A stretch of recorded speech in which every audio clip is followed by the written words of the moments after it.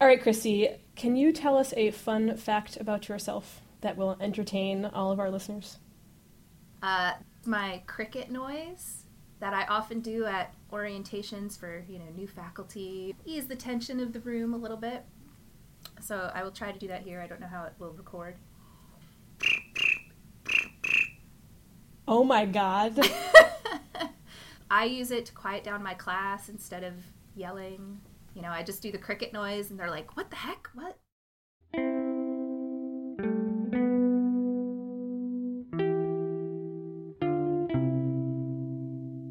Welcome to Female of the Species, a podcast for the Sisterhood of Science. I'm your host, Phoebe Cohen. Before we get into our first episode, which is an excellent interview with Dr. Christy Visagie, I'd like to introduce myself and the impetus for doing this podcast. I'm a paleontologist and a professor at a small, rural, liberal arts college. As a child, I was one of those kids who was pretty much only friends with boys because I thought girls were boring and lame. As I grew up, I realized just how wrong I was, and as an adult, I've grown to appreciate and admire the women in my life more and more each year. As a researcher in a male-dominated field, I've discovered the joy and importance of having a cohort of female colleagues and mentors to rely on. So this show is in part a way to share with everyone out there all the amazing women who work in the sciences. But I want it to be more than that. On this show, we won't just be talking about our research. We'll also be talking about our favorite TV shows, the joys of grading in a jacuzzi, hot yoga and mojitos as ways of dealing with professional rejection, the dreaded work-life balance equation, and what goofy science toys we have laying around our office. Spoiler, I have Legos, stuffed trilobites, and bobblehead Mulder and Scully dolls. Along the way, we'll explore the good parts about being women in science, since most of what we see from the media focuses on issues like sexual harassment and implicit biases. While we will address these critical issues over time on the show, we want to balance that with a good dose of the positive and the fun. So thanks for joining us as we explore the female of the species.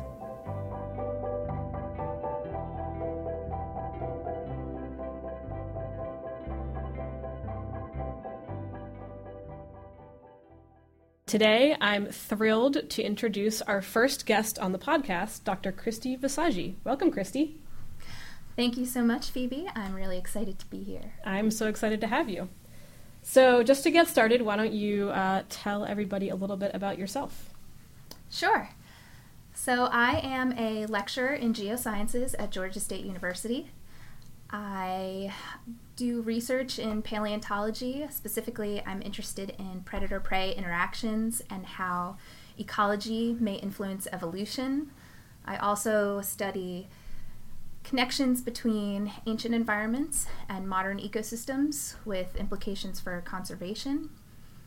And I'm an advocate for STEM education, place-based learning, and integrating research into teaching. So basically you do everything. That's what you're telling me. I have a hard time focusing on one thing, is really what I'm saying. That's good. It's more fun that way. So Christy and I have known each other since 2002, when we had both just graduated from college and both ended up in upstate New York at the same time. Our paths have crossed multiple times. That's right. Our paths have crossed multiple times over the years because we are both paleontologists. And in fact, we were both on our professional society as student representatives at the same time. And because of that, I became Christy's wedding photographer, which was super fun. She put me up in a beach condo in North Carolina for the weekend.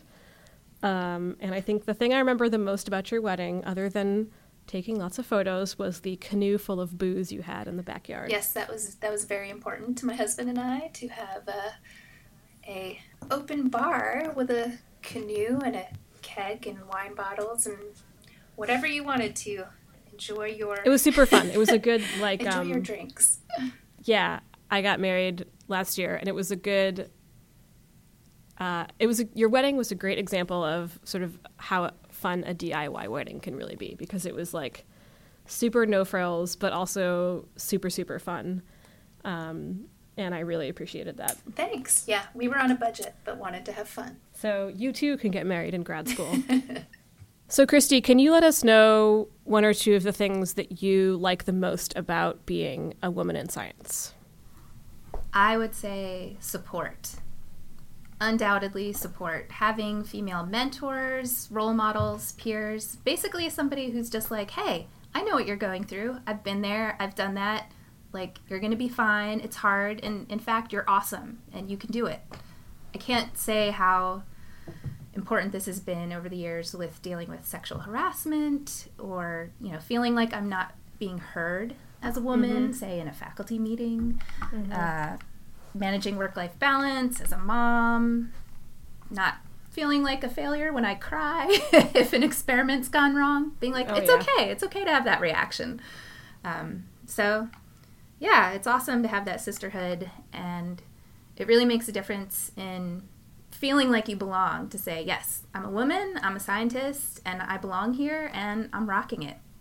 Totally. Yeah, I feel like in grad school I didn't have enough of that. There just weren't a lot of women in my program, or I just didn't connect with a lot of women, and I think that, connecting with you and other women over the years has been really important for me and something that I've trying to focus more on and embrace more. My colleagues, professional colleagues, in terms of people I've collaborated with, have tended to mostly be men. And I love them, and they're wonderful, and I'm lucky to have wonderful male collaborators, but there's something different about spending time with women scientists, and I definitely feel safer. I feel less, I don't feel like I have to prove myself. I knew you were going to say constantly. That. Yeah. And it's unfortunate that I feel that way around my guy friends, my professional guy friends, but, it is what it is. Mm-hmm. And I don't feel that way around most of my female colleagues, which is really great. It just feels like I can let my guard down a little bit. I can feel like the tension go away in my shoulders, Exactly. What's your favorite way to take care of yourself after you get a really bad manuscript review or rejection or other bad professional news?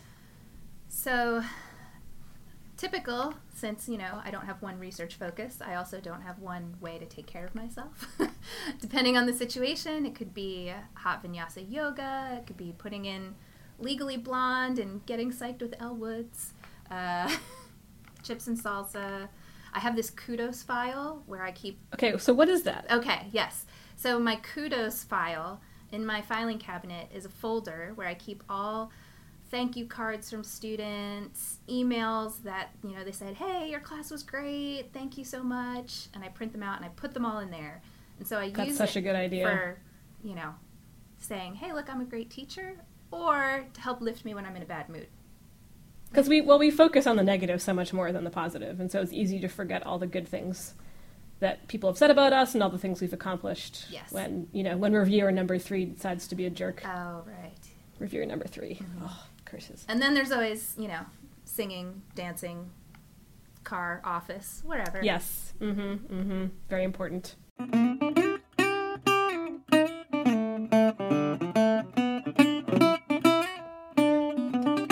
So, Christy, are you a coffee drinker or a tea drinker? Oh, coffee. The morning elixir. How do you take your coffee? I have my coffee with agave nectar and almond milk. Almond milk. Yes. So I've had some issues with almond milk getting gross and clumpy in my coffee. Does this happen to you? Or am I the only one? No.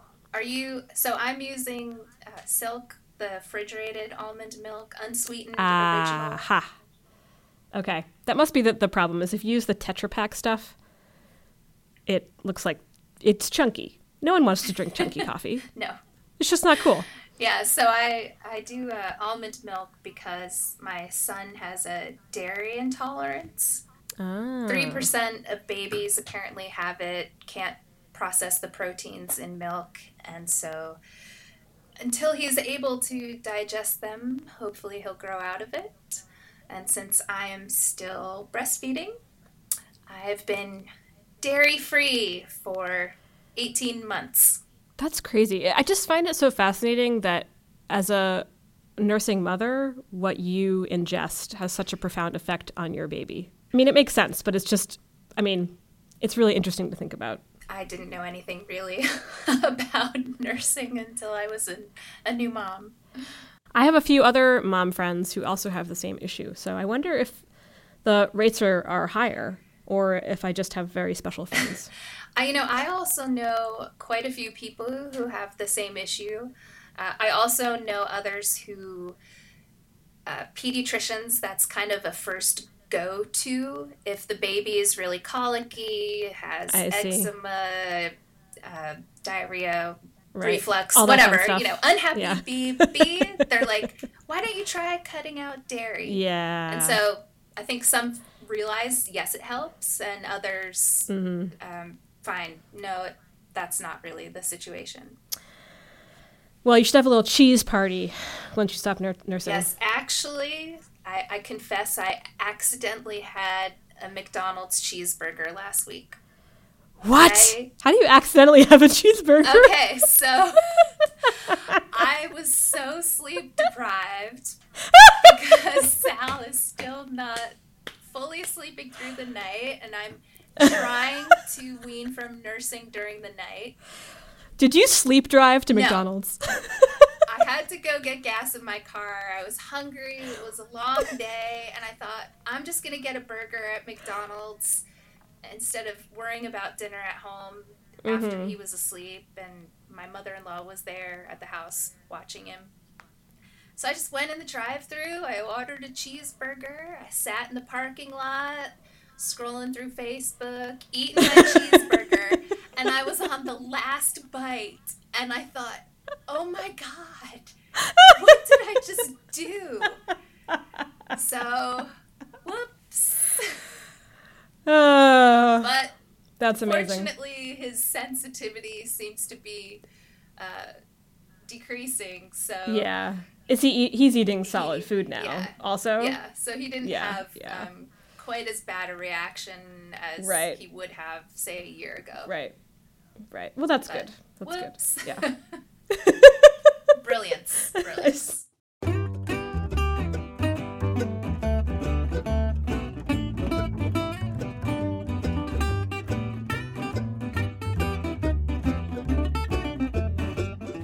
So I know that you have also just recently finished reading Lab Girl by Hope Jahren, and I'd love to hear more about your thoughts on the book. And if you could just start off by telling our listeners a little bit about the book, that would be awesome for those of you out there who haven't read it. And if you haven't read it, you should fix that problem very quickly.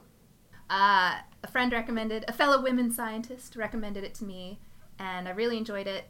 The first chapter, I was completely sucked in. I was like, yes, oh my goodness, I have these experiences as a child and being into science, and yes. Hope Jahren is a geochemist, plant biologist, kind of wears different hats and studies modern plants, fossil record. And what she does in her book is tell her story of kind of how she got interested in science, how she ended up choosing her career path, her opportunities and struggles along the way through various jobs that she had.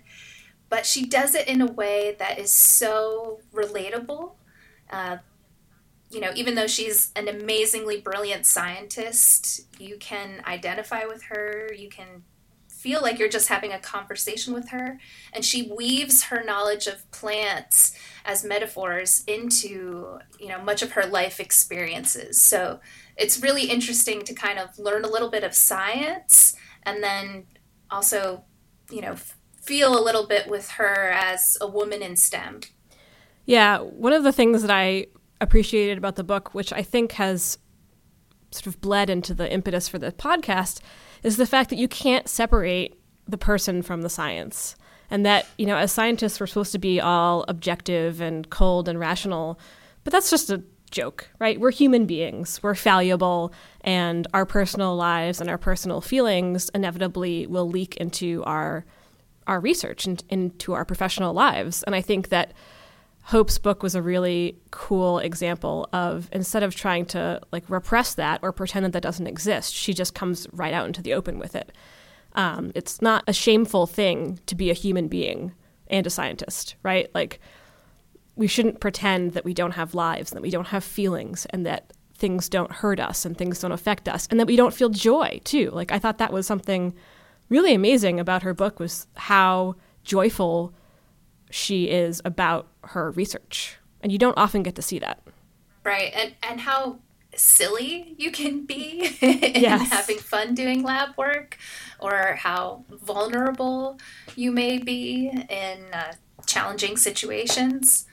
It was really great to, just feel like you got to know her experiences through the telling of her story.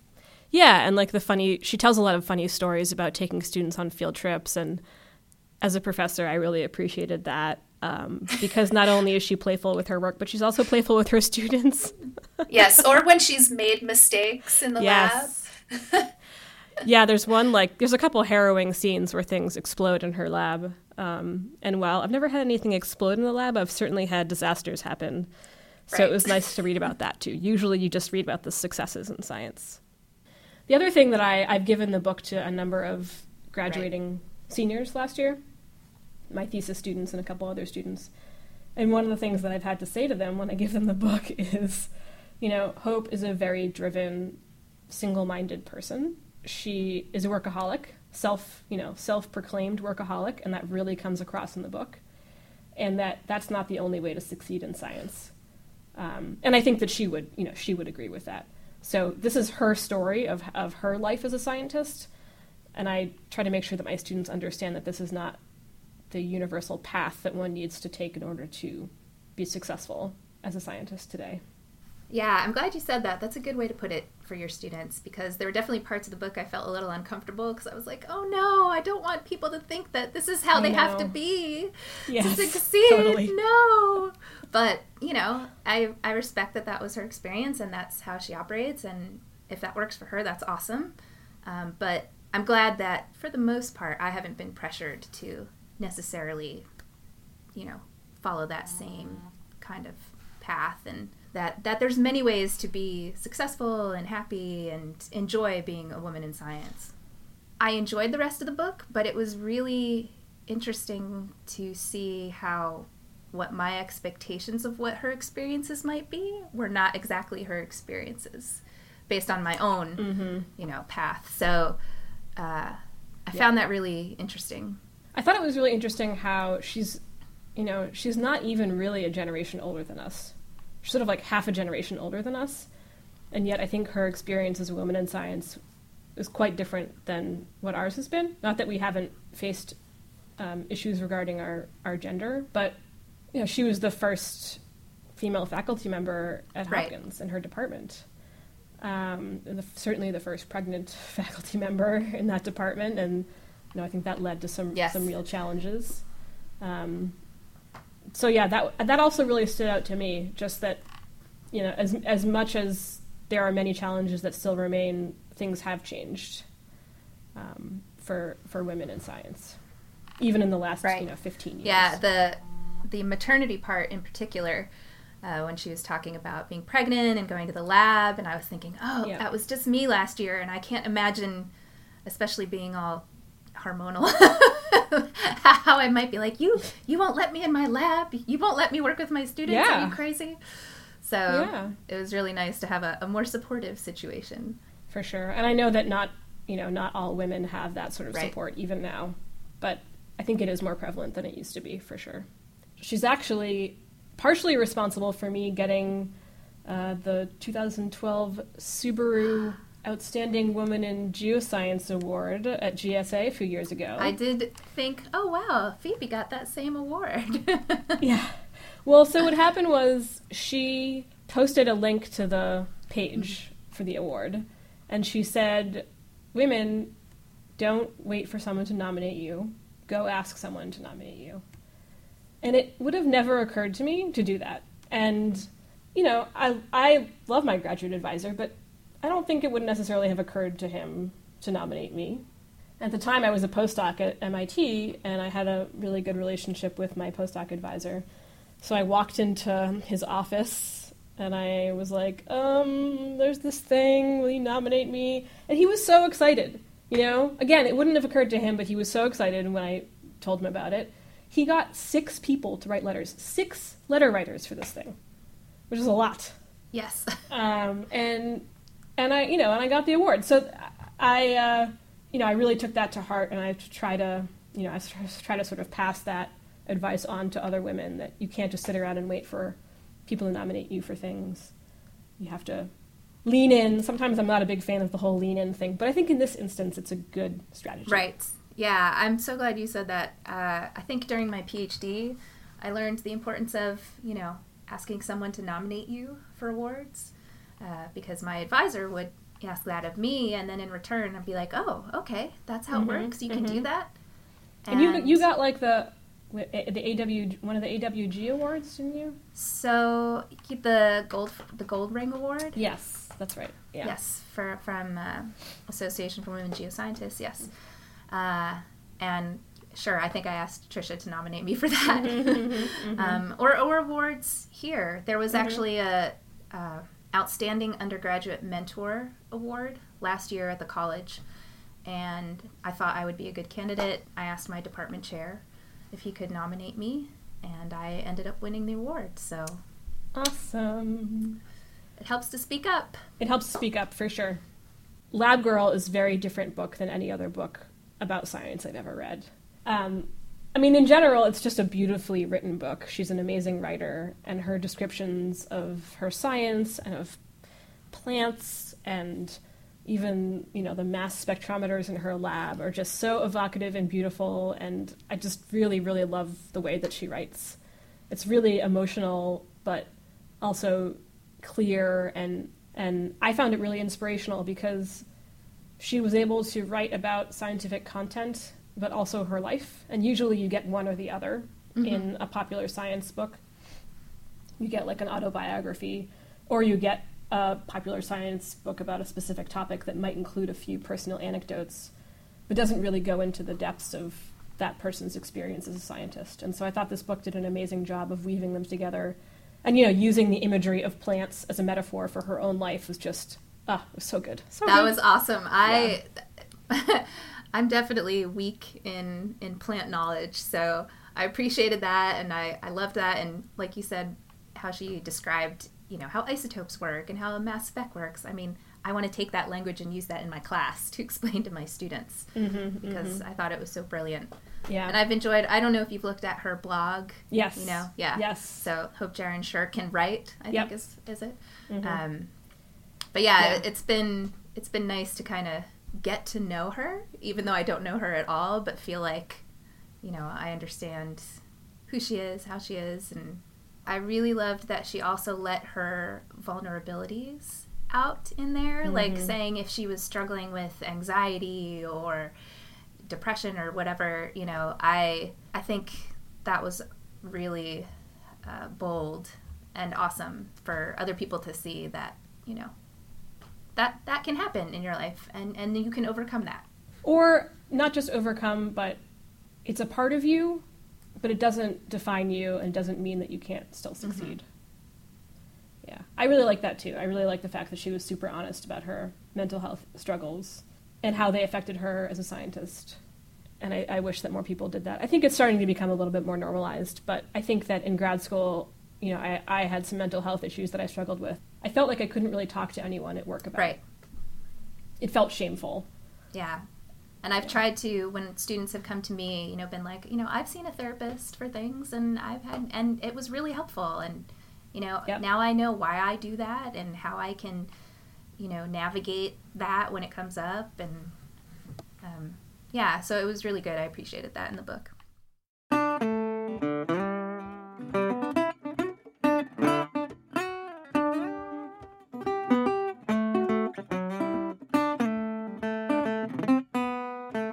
Okay, so our last segment is called This Week in Shine Theory. And for those of you who aren't familiar with the idea of shine theory, it was first put forth by my podcast idols, Call Your Girlfriend. If you're not listening to Call Your Girlfriend, you should. Aminatou Sow and Anne Friedman. And Anne Friedman is a journalist, a writer, and she wrote a piece for New York Magazine a few years ago, coming up with this idea of shine theory, which is basically the idea that instead of women being competitive with each other, we help each other rise up. And that if you surround yourself with other powerful, talented women, that will make you stronger and make you better. And the idea that jealousy and cattiness between women doesn't have to be the norm. And I think something that she mentioned in a recent article about shine theory in the Olympics really resonated with me, which was that the fewer women there are in a field or in a group, the harder it is to be gracious to other women, and the more potential there is for jealousy and cattiness. And I've definitely experienced that as a woman in a mostly male-dominated field. And so I've had to try really hard to not let that overwhelm me and to make a really conscious decision to be positive and supporting to other women scientists. And so the shine theory moniker has really helped me to focus on that and focus on the positive aspects of surrounding myself with super awesome women like Christy. So in this segment, I'm going to ask all the guests, starting with Christy, to just highlight a woman that they're really psyched about, someone who has inspired them, and someone whose greatness has helped them achieve their own greatness. So I, struggled mostly with this question because I thought, oh man, there's so many women who I would want to give a shout out to. And then I thought about my friend, Sarah Kolkowski. She was in my sorority at college, and she was also a very active student. She ended up being president of Tri Delta, and during that time, I later found out, had nominated me to have a little article highlight me in the student newspaper, which I thought was awesome. And I didn't know it was her who did that initially. And when I was struggling with some challenges in college, she didn't judge me, but really supported me, and that stuck with me. And then as she went on to get her PhD at Cornell, and then when she went on to become a faculty member, just seeing the awesome mentorship she was doing for her students, how successful she was being at publishing, was so inspiring. And we kind of reconnected on Facebook, and I'd be like, how do you do it all? How do you do this? And she's like, have great collaborators, good advice. Have a kind of trial period with students working in the lab before you fully commit. And she just had kind of fun little pieces of advice that, even though our fields were totally different, she was there and supported me. And unfortunately, she passed away a few years ago, and I'm so sorry. That was really hard, and I was surprised at how upset I was by that, because we weren't really that close necessarily, but clearly she had a lot of impact on me as a person, me as a scientist, and so I really wanted to kind of honor her and say that even still I think about, what would Sarah do?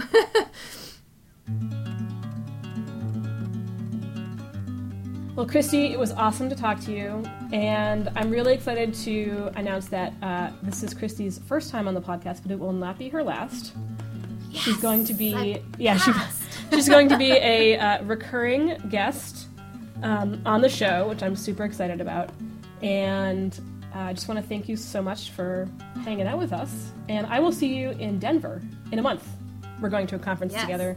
Yes, conferences are the best. That's where the sisterhood comes together. That's right. It is where the sisterhood comes together. Thank you so much. Thank you, Christy. Very much enjoyed being here, and I'm super excited to return. We'll talk to you soon. Sounds good. Bye.